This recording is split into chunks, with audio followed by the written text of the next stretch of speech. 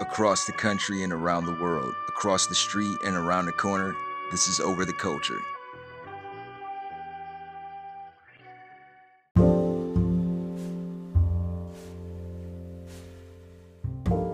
This is Over the Culture podcast, where you get to hear my spin on things I like music, sports entertainment, movies, TV shows, and your mom. You also get to hear about things I don't like rain when I have to drive in it. I can't stand the rain when I drive in it. And I'm your bastard of ceremonies, the one gig kid, Pat Stay Black, Alex Black, Reefer Sutherland, Loop Fly Talker, the most interesting blurred in podcasting, the troller of trolls, the prince of petty, Steve G. It's October 3rd, 2021. 21. And yeah, man, today was all breezy, easy. Sunday morning, word to Lionel Richie. And I was at work earlier when it was breezy and easy. This Sunday morning, going into the afternoon, going into the early evening. And by the time I got off this early evening, it came down. Started drizzling, and then it damn near became torrential. I be hating that shit. I love the rain when I don't have to drive in it. Now I'm home, I'm looking through my bay windows, and I got a bay window in my bedroom and no bay. How, Sway? Pourquoi? But the thing about dating in Atlanta, I wish I got a disclaimer before I moved down to this motherfucker. Yes, we are outnumbered, us men. The ratio is just, I don't know. I hear different numbers. It's 16 to 1. 17 women. 30 women to every man. I don't know. Yes, there's a lot of women down here. A lot of fine sisters down here. It's Chocolate City in this motherfucker. However, these motherfuckers are petty. And what I'm realizing, and you know, I really think this is some Atlanta big city shit. These women treat this dating shit like it's a game. They have no problem playing merry-go-round on the dating scene. I ain't got time for that shit. If I like you, I like you. And I don't entertain other fuck shit. I don't want to have to be forced to date multiple people at the same time, because that's just too much work. I'm going to forget names. I'm going to forget the context of our previous conversations. Yeah, so your favorite color is red, yellow, blue? Ah, shit, that was the other motherfucker. It's too much goddamn work. And you will get dismissed for just the smallest minute shit.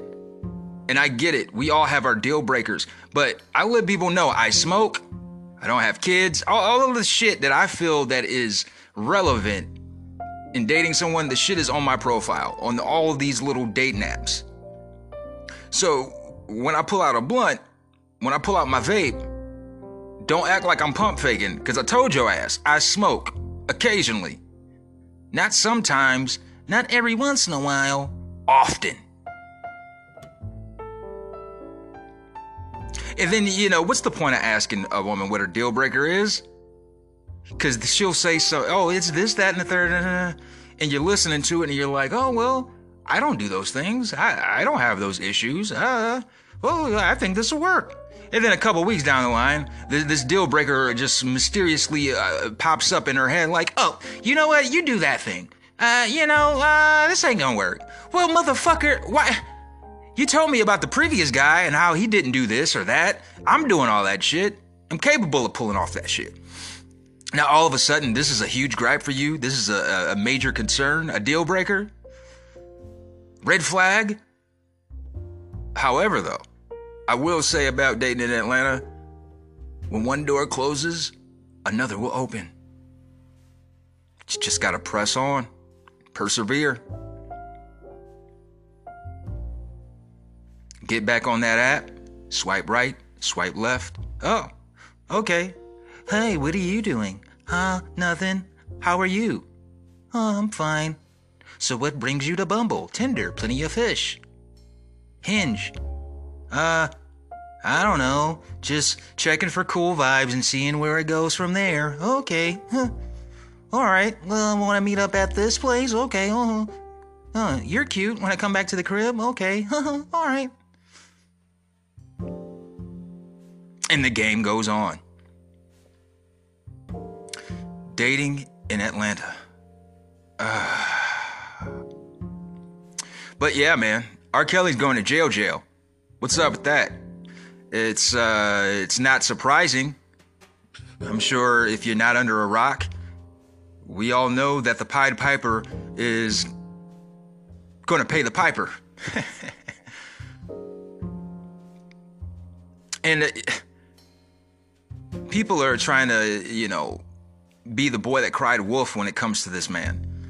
But what about Epstein? And what about this? What about those motherfuckers? R. Kelly was doing some devious shit with little girls. Yes, he made great music, but fuck that shit. He better hope he can fly now, because they ain't got no closet for that motherfucker to be trapped in. Just cells. Cold, hard cells.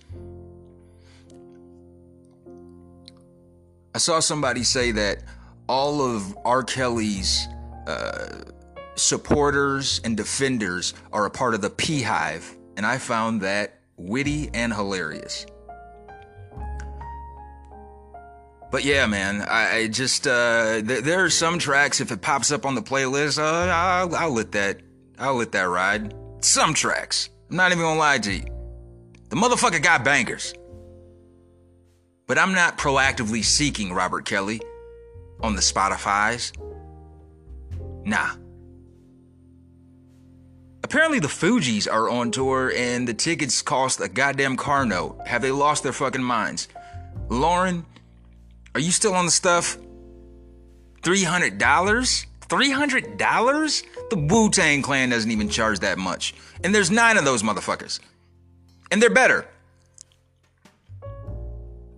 And speaking of LaWu, I hope you've been watching the series on Netflix, the Wu-Tang, the Wu-Tang Saga. Excellent production. This previous episode, they did a reenactment of how the song Bring the Ruckus came about.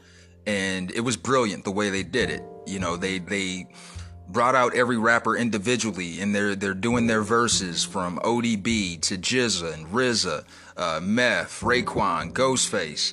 And that was kind of the highlight, the focal point of this previous episode. And I love how it's coming together piece by piece. They're still in the beginning stages of Wu-Tang Clan, because the album, they're working on the 36 Chambers, their very first album back in '93. I hope this series continues for at least another fucking, I don't know. Give us at least 4 or 5 seasons total. Right now we're in season 2. And I can't wait till they get to the point of Wu-Tang Forever, which is, in my opinion, the greatest hip-hop album of all time. Wu-Tang, from the redundancy department of the redundancy department. That's my favorite group. And Wu-Tang Forever is the best album they've ever put out. And also over the week, they announced the halftime performers of the Super Bowl for this upcoming season, or for this upcoming Super Bowl. And it's going to be Dr. Dre, Eminem, Mary J. Blige, Kendrick Lamar, and Snoop Dogg. Bow wow. Yeah, man. How about a Nate Dogg hologram? Because I know it's the Super Bowl. Y'all motherfuckers can afford it. Shit. I mean, Nate Dogg was an integral part of the death row movement, man. Want to hear some, then again, some of the tracks that he was on, it's probably not Super Bowl NFL friendly. But it would be great to see the late, great crooner.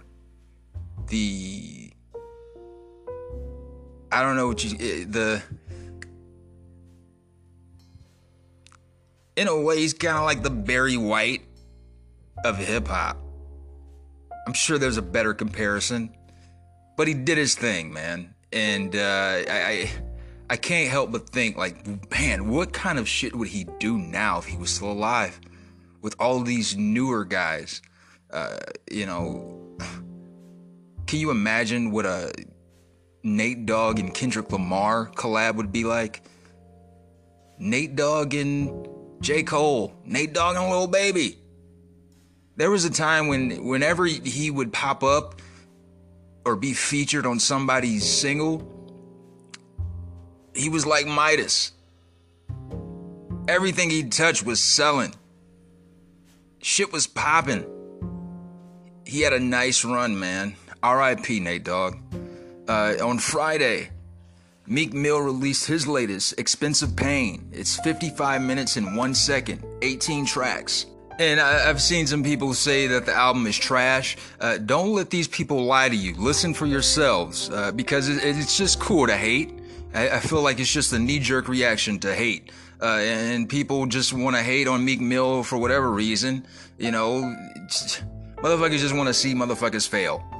But on this album, Expensive Pain, he did not fail. With these features, Lil Baby and Lil Durk, with the song Sharing Location, that shit got added to the playlist. Fuck With Me, featuring A$AP Ferg, that got added to the playlist. Hot, the song Hot featuring Moneybagg Yo, that shit is probably number 1 or number 2 as far as like my favorite tracks on this album.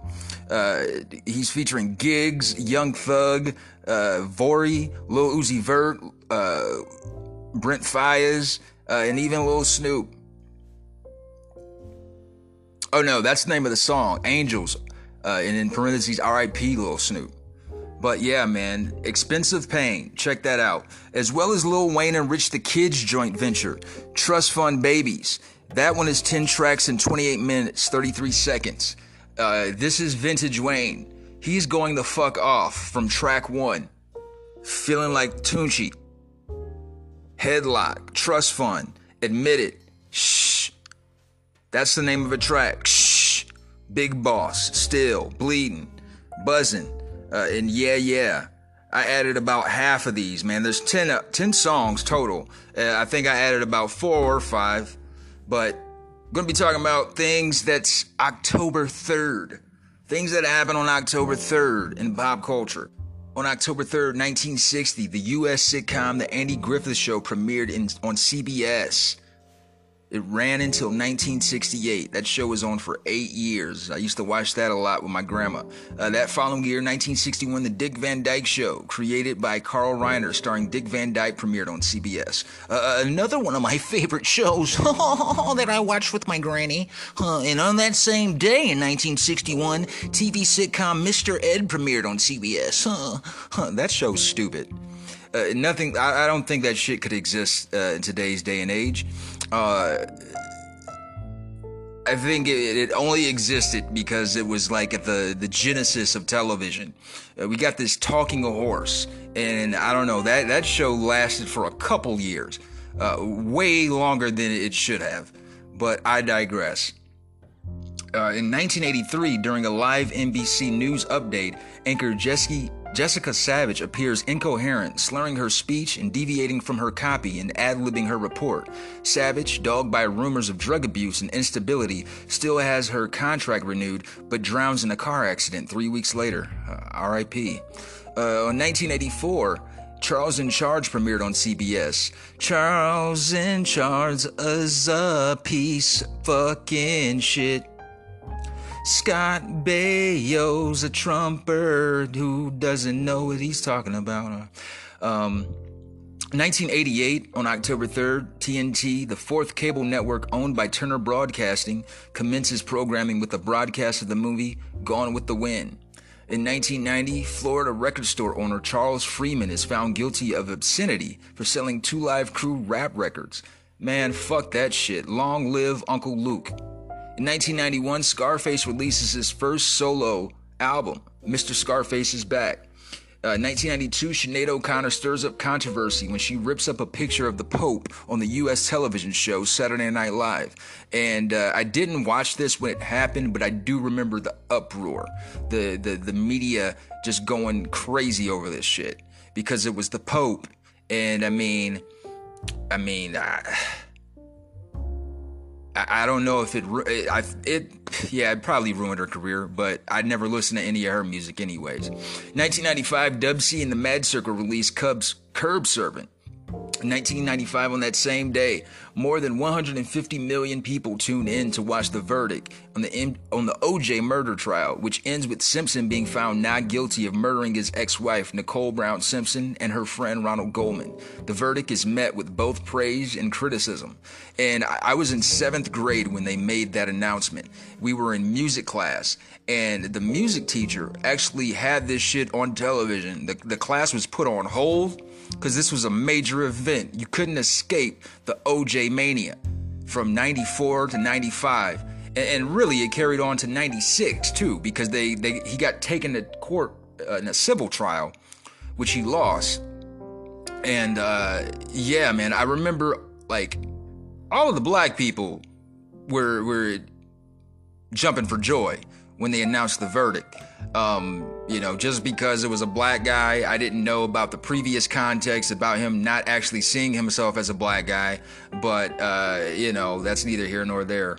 In 1997, Kiss the Girls premiered starring Morgan Freeman. And in 2000, Scarface released another album, The Last of a Dying Breed. And both that and Mr. Scarface is Back are both hip-hop classics. In 2000, Green Day releases the album Warning, and it did not get the love that their previous efforts got. In 2001, in the aftermath of the September 11th attacks, several planned series and events are canceled. Most notably, NBC drops a miniseries planned for spring 2002, which could have united the cast of Law & Order Special Victims Unit, and Law & Order Criminal Intent, dealing with the terrorist attack on New York City. In 2008, former NFL star O.J. Simpson is found guilty of charges of kidnapping and armed robbery. Gotcha ass, nigga.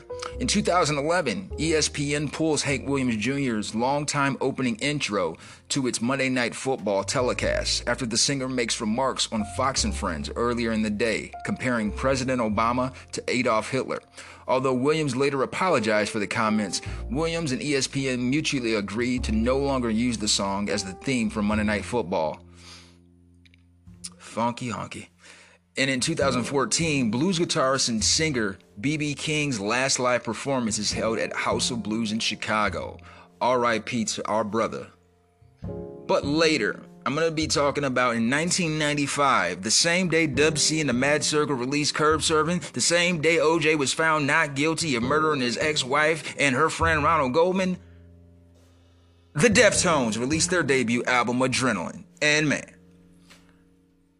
even though this happened in 95, I didn't catch on to the Deftones or Adrenaline until high school when I was in Perrysburg, Ohio, going to school with the Whites. And, this is a quintessential album for the nu metal movement that was happening in the mid to late 90s. From Korn, Limp Bizkit, Papa Roach, you can throw in System of a Down, I guess you could throw them in there. I never really counted Rage Against the Machine. They always kind of stood on their own, even though they did mix metal and rock with rap. But yeah, man, Adrenaline, this is, I don't know if it's my favorite Deftones album. I really like White Pony, but White Pony had to grow on me because White Pony was a change of pace. They started becoming more melodic and it's less screaming. But that Adrenaline though, that shit came at a right time for a teenage Steve. It was full of angst. It was a lot of screaming. It's a little bit of hip hop, unintelligible hip hop. Couldn't really make out some of the lyrics, but it sounded good.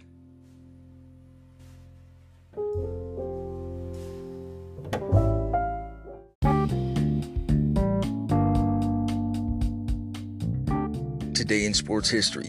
In 1942, New York Yankees shortstop Frank Crosetti shoves umpire Bill Summers in Game 3 of the Baseball World Series. He is fined $250 and suspended for 30 days of the 1943 season.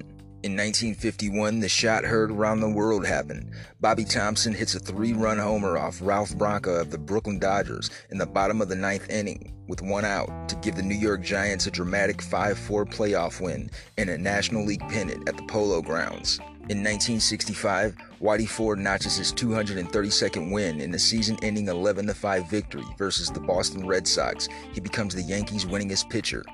In 1970, the first umpire strike in MLB history lasts 1 day during the League Championship Series.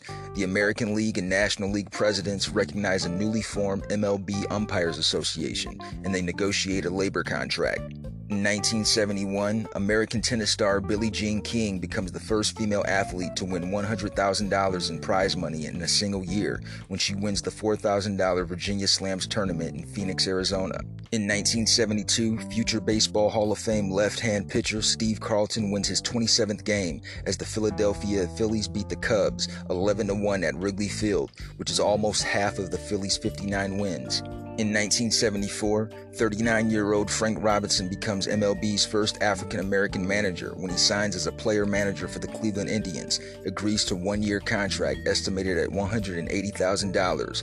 Go Tribe, go Ohio. And on that same day, future Basketball Hall of Fame guard Jerry West retires after 14 NBA seasons with the LA Lakers. He has 25,192 career points, averaged 29.1 points per game in 153 playoff games. In 1976, future Baseball Hall of Fame right fielder Hank Aaron singles in his last MLB at-bat and drives in his 2,297th run as the Milwaukee Brewers lose 5-2 versus the Detroit Tigers. In 1981, the Milwaukee Brewers and the Montreal Expos clinched their first ever postseason appearances. The Brewers beat Detroit 2-1 for the AL East title, and the Expos defeat the New York Mets 5-4 for the NL East second playoff spot. In 1989, Oakland Raiders promote 42-year-old Art Shell as the first African American to be an NFL head coach in modern times, takes over from Mike Shanahan. In 1990, Kansas City third baseman George Brett becomes the first in MLB history to win a batting title in 3 different decades. He goes 1-for-1 in the Royals' 5-2 loss versus Cleveland to win the AL batting title with a 329 average. He's the AL batting champion in 1976 and 1980. And on that same day, Detroit first baseman Cecil Fielder becomes the 11th player in MLB history to hit 50 home runs in a season. He hits the 50th and the 51st in a 10-3 win versus the New York Yankees at Yankee Stadium. In 1992, the Atlanta Braves end the season with a 1-0 victory versus the San Diego Padres at Atlanta Fulton County Stadium for a franchise record at the time, 98 wins. In 1993, the Cleveland Indians play their final MLB game at Cleveland Stadium. They lose 4-0 to the Chicago White Sox. In 1995, former NFL running back, broadcaster, and actor O.J. Simpson is found not guilty of the murder of Nicole Simpson and Ron Goldman in Los Angeles, California. In 1997, the Carolina Hurricanes lose their first home game, 4-3 versus the Pittsburgh Penguins at Greensboro Coliseum. And on that same day, NHL games are played outside North America for the first time. The Vancouver Canucks beat the Mighty Ducks of Anaheim 3-2 in Tokyo, Japan. In 1999, St. Louis first baseman Mark McGwire hits his 65th homer of the season in a rain-shortened 9-5 win over the Cubs at Busch Stadium. He wins his second straight home run title over Sammy Sosa, who hits his 63rd home run in the same game. Asterisks. In 2001, after a 21-season career, Paul Coffey officially retires from the NHL, having won 4 Stanley Cups with the Edmonton Oilers, finishing second on all-time lists for points by a defenseman, and playing in 14 All-Star games.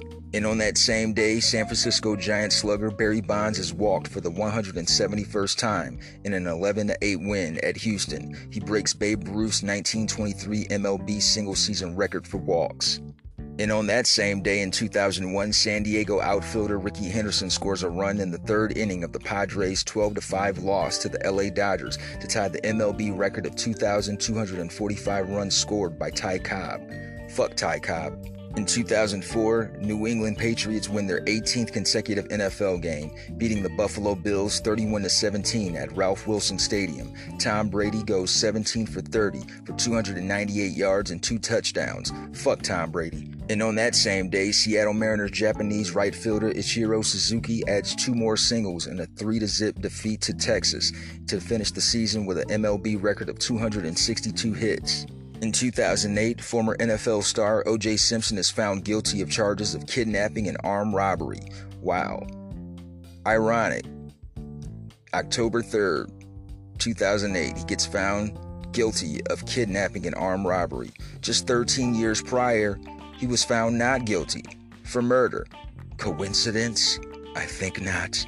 In 2012, Miguel Cabrera goes 0 for 2 in a 1-0 Tigers win versus the Royals to end the season as MLB's first Triple Crown winner since Carl Yastrzemski in 1967. He leads the AL with a 330 average, 44 homers, and 139 RBIs. And that was my half-assed sports report.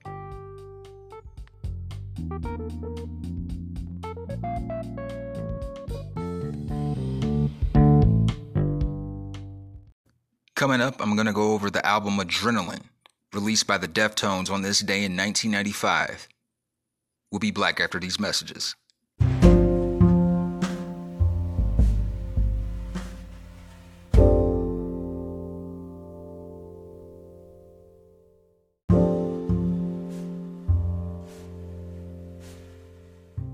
In today's birthdays for October 3rd, happy 33rd birthday to American rapper, songwriter, and actor A$AP Rocky.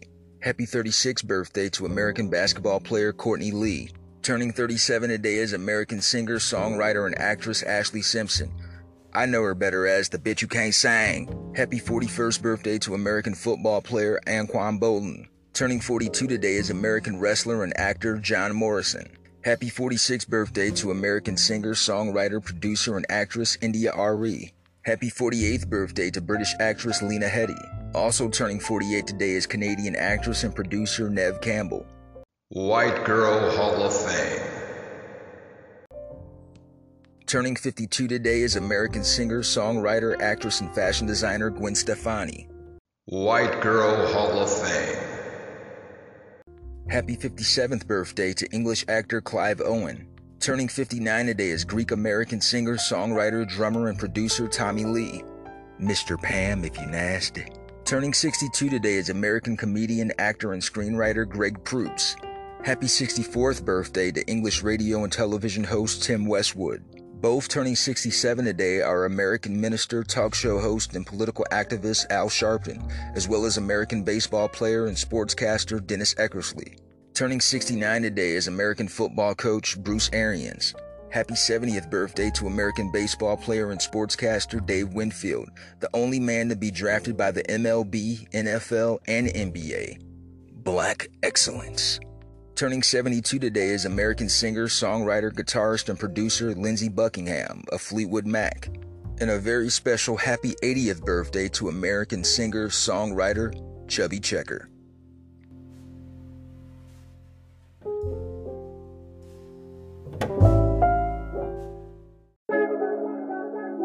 Yeah. Turn it up. Hey.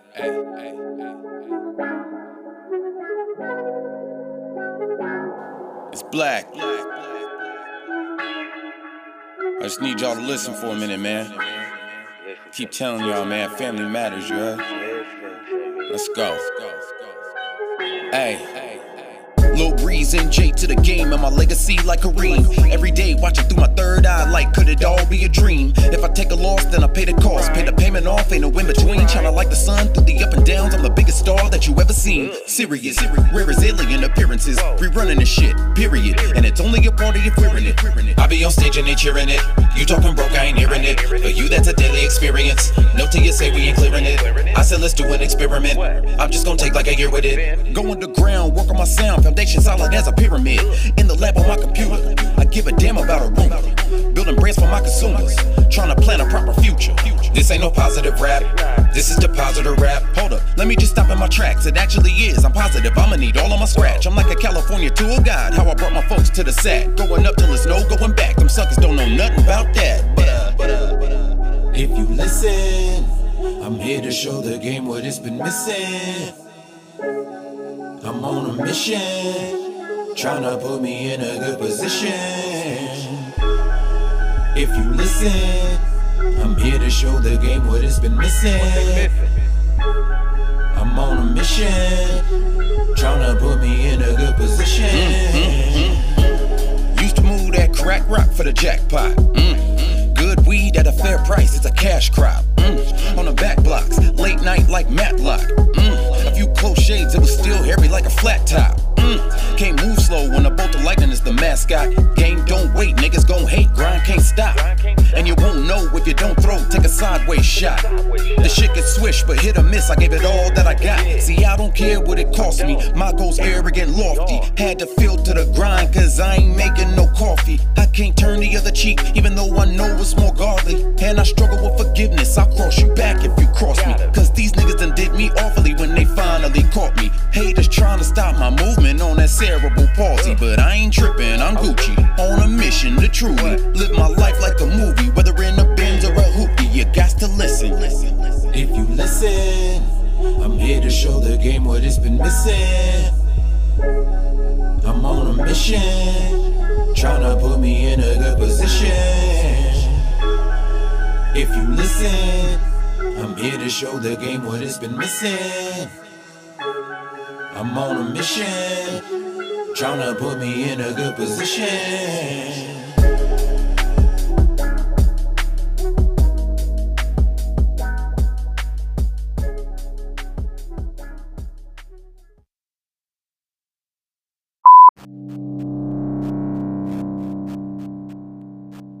And a special mention to those no longer with us.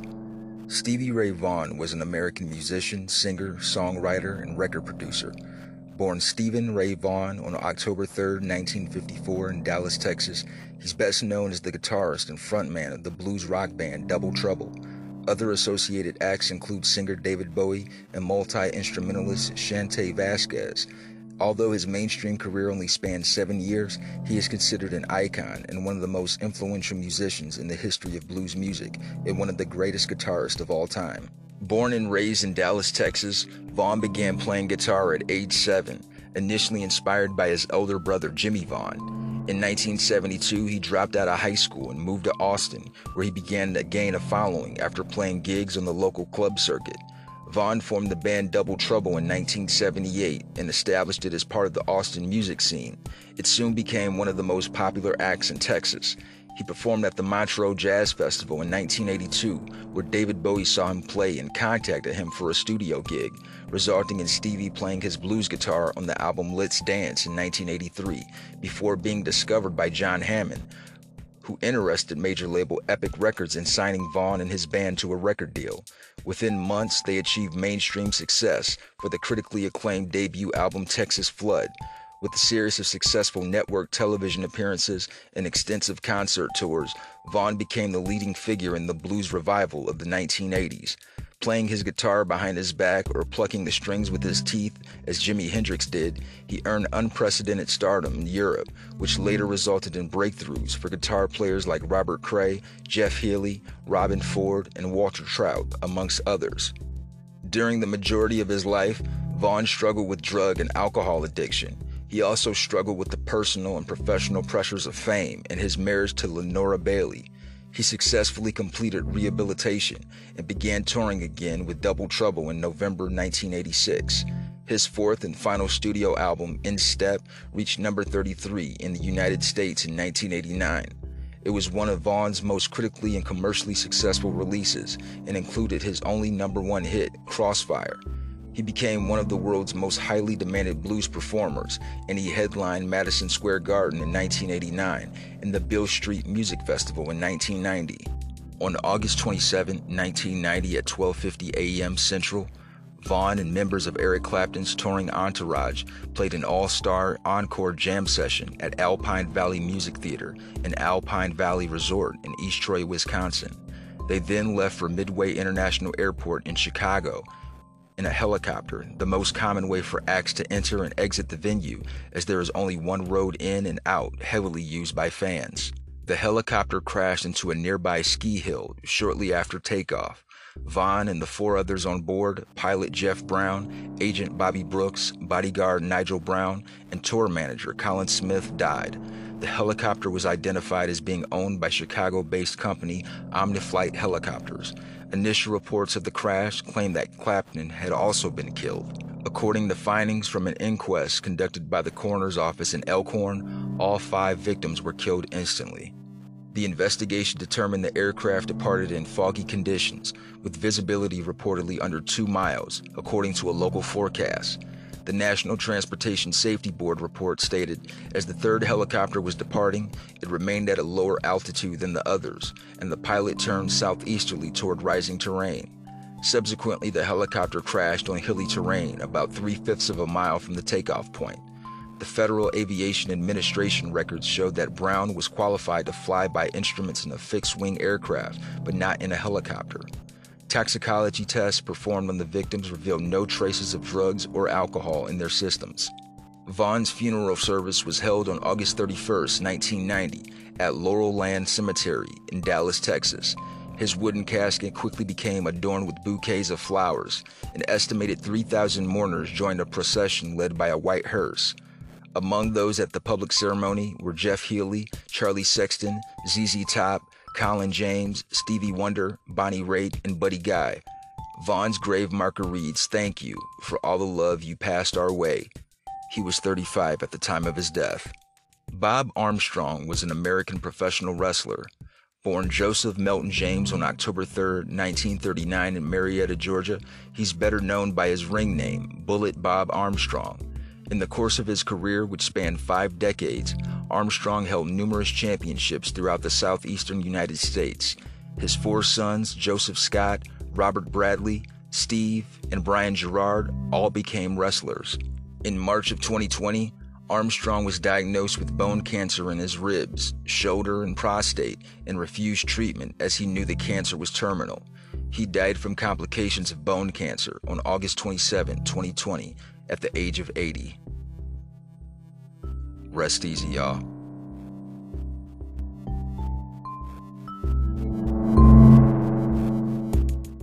On this day in 1995, Adrenaline was released. Adrenaline is the debut studio album by American alternative metal band Deftones, and they were signed by Maverick Records at the time. The majority of the album was produced by Terry Date, while a hidden track titled Fist was produced by Ross Robinson.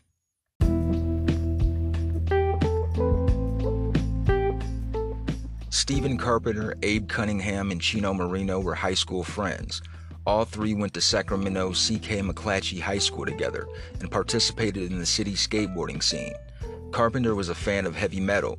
Marino was interested in hardcore punk bands such as Bad Brains, as well as post-punk and new wave bands such as Depeche Mode and The Cure.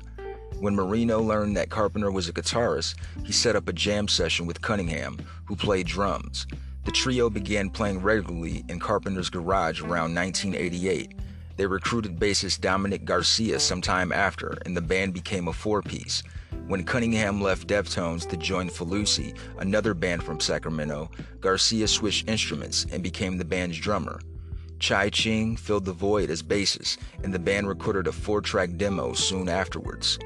Regarding the recording, drummer Abe Cunningham said, "At the time we did the first record, which I really like and think is good, you can tell the band was really young. We'd been playing most of those songs for quite a while, and we were just so happy to be making a record that we didn't really think a whole lot about making the songs better." Frontman Chino Marino felt that Adrenaline was recorded really fast, and he performed all his vocals live with the band in the room using a handheld Shure SM58 microphone.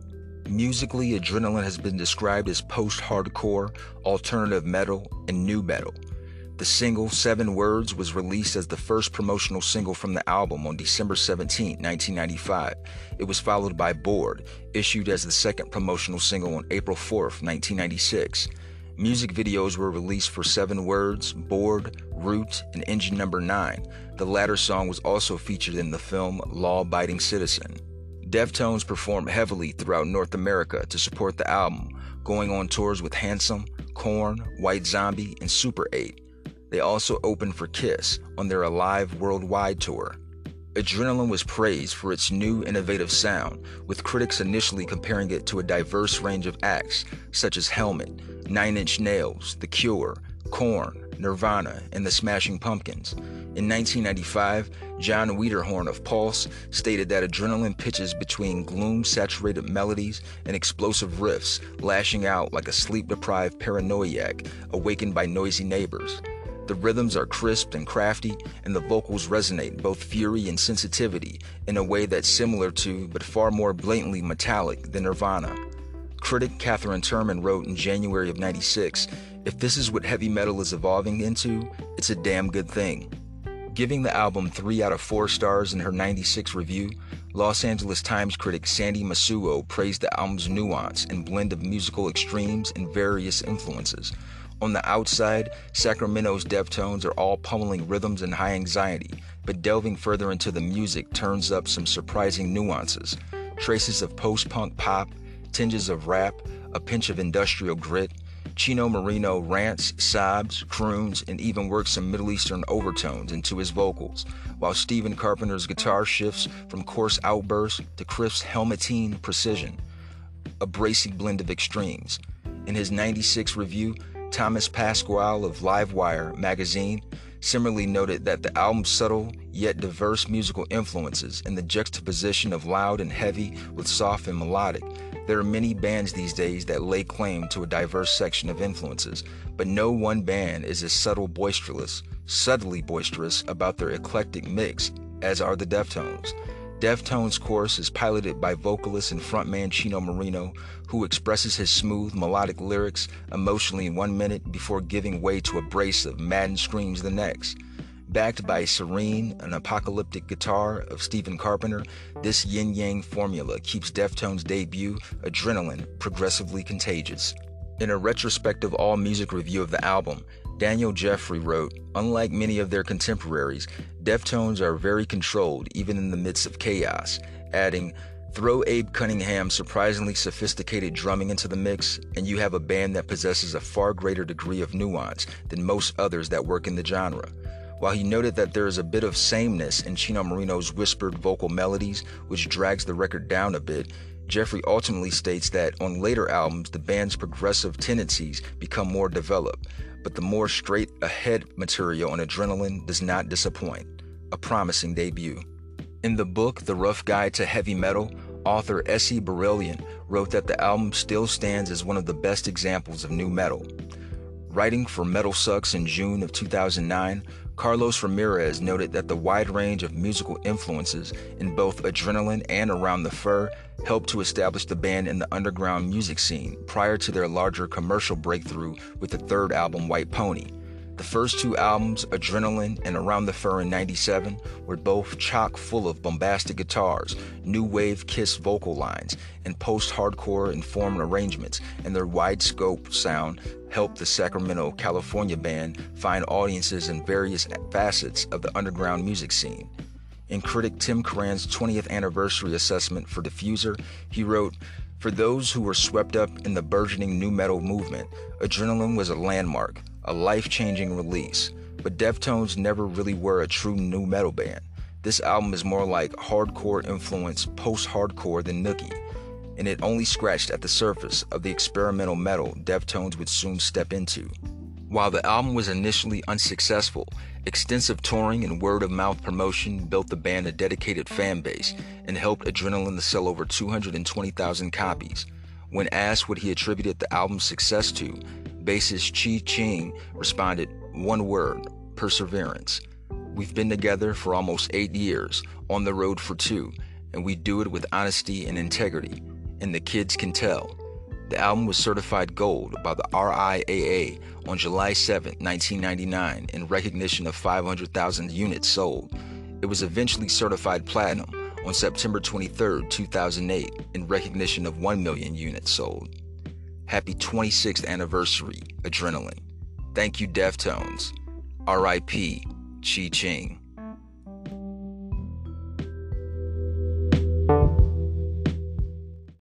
So that wraps up another edition of Over the Culture Podcast. Please make sure to check out our sister shows, Crushgasm with Kendra every Wednesday and Happen in the 90s with my buddy Mad G every Thursday. Y'all be cool now. Peace.